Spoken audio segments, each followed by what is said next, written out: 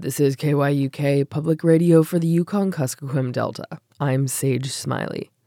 On Friday, the Kuskokwim Ice Road crew confirmed that travel was safe from the tundra villages of Kasigluk and Nunapachuk down the Johnson River and up the Kuskokwim River all the way to Kalskag.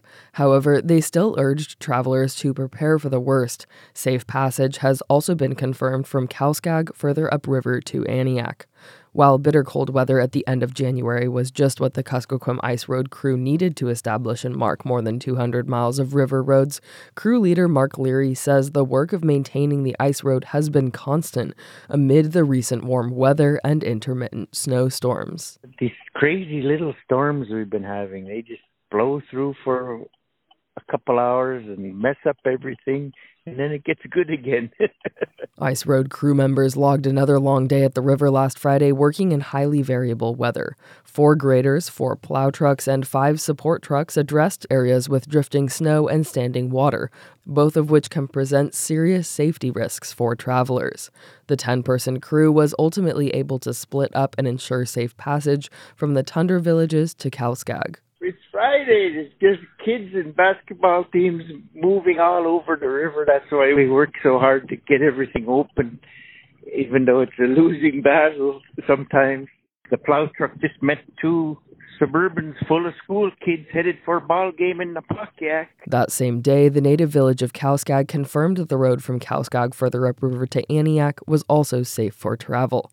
However, Leary says that unusually warm weather led to hazardous levels of standing water further upriver near the village of Crooked Creek. They're more east of us, getting that Anchorage weather where it was in the 40s and rainy. Even when it comes to areas downriver that appear to be safe, Leary stressed that strong winds are quickly replenishing recent plowed snowdrifts and that all travelers should leave fully prepared to wait for help in case they break down or find themselves stuck.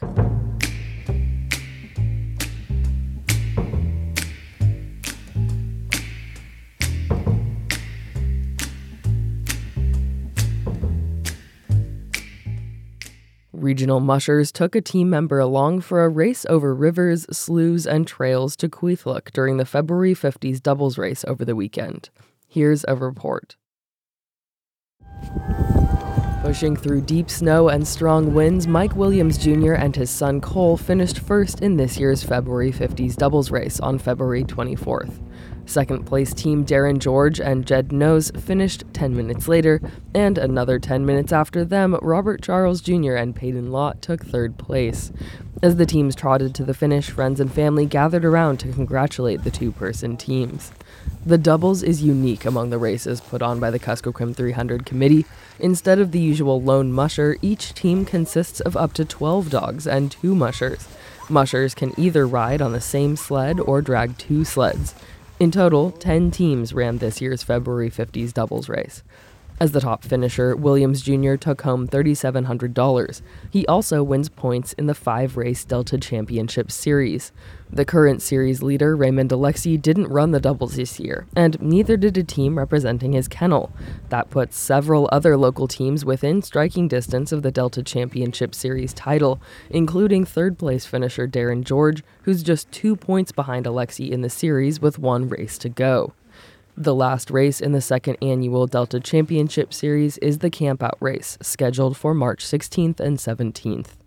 In Bethel, I'm Sage Smiley.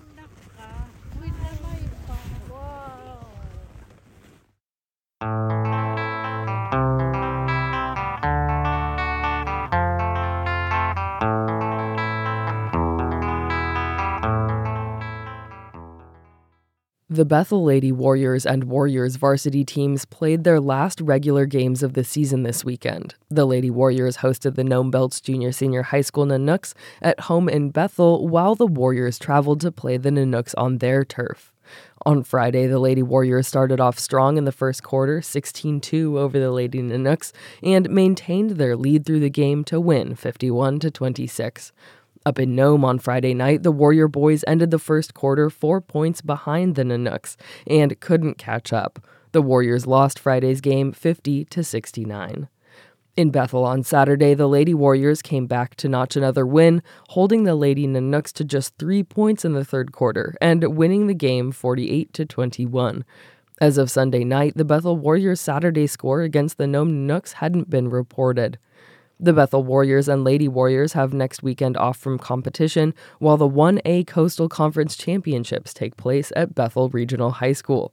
The 3A Regional Championships are scheduled for March 7th through 9th in Utqiagvik.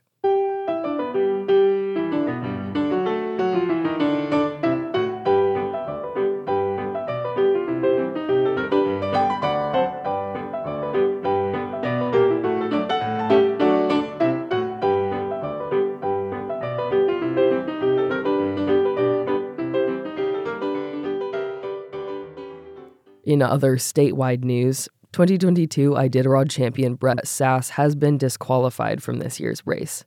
According to a one-sentence release issued late Thursday night, the Iditarod Trail Committee Board convened a special meeting and voted unanimously to disqualify Sass from competing in the 2024 race.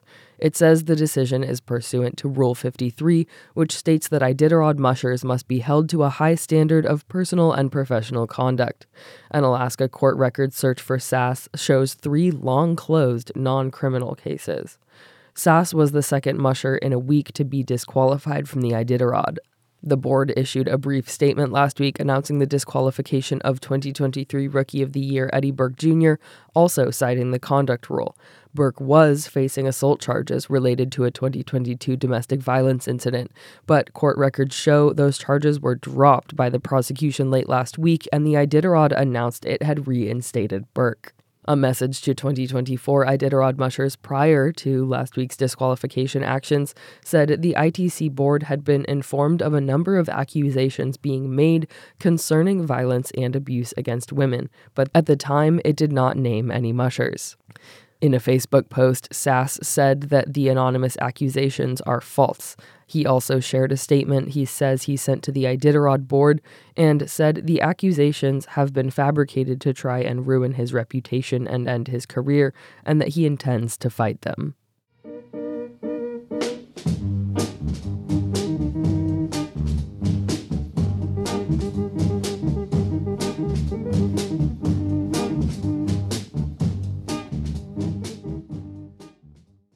In other statewide news, federal education officials say Alaska owes millions in state funding to Juneau, Kenai, and North Slope schools. As KTOO's Katie Anastas reports, district leaders are waiting to find out what's next. The American Rescue Plan Act gave billions of dollars in emergency assistance to schools during the pandemic. But that money came with conditions. States were not allowed to disproportionately lower the amount of funding they gave to their highest need districts. In December, the U.S. Department of Education sent a letter to the Alaska Department of Education and Early Development, or DEED. It says state funding fell short in the 2021-2022 school year by more than $5 million for the Kenai Peninsula Borough School District, $2.5 million for the Juneau School District, and $190,000 for the North Slope School District. The letter says Alaska could resolve the issue by making additional payments to those districts. Kenai Peninsula Borough School District Superintendent Clayton Holland hasn't heard anything from DEED about the letter. His district is facing a $13 million deficit for the next fiscal year. So we have been trying to figure out what this means for us as a district. The amount on there shows over $5 million. That would be a huge thing for our district to receive as we're in these challenging financial times. The Juneau School District is also in challenging financial times, facing a $9.7 million deficit next year. Superintendent Frank Hauser says he hasn't heard from DEED either. Some people are probably going to be saying, hey, that's potentially $2.5 million coming back to the district. And while I see that, I really would urge extreme caution at this early date about adding this amount to the revenue columns for the districts mentioned in here, because we just need to hear from the state first and see the response of the U.S. Department of Education.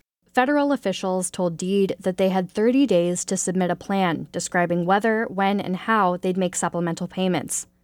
On Thursday, a U.S. Department of Education spokesperson said they haven't gotten a formal response.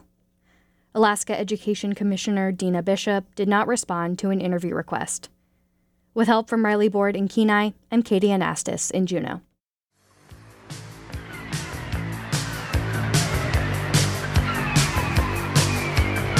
This is KYUK News. I'm Sage Smiley. Koyana for listening. Please share your news tips, comments, or suggestions. You can email us at news@kyuk.org or message us on Facebook. And stay tuned for Yuchtun Galamjit coming up.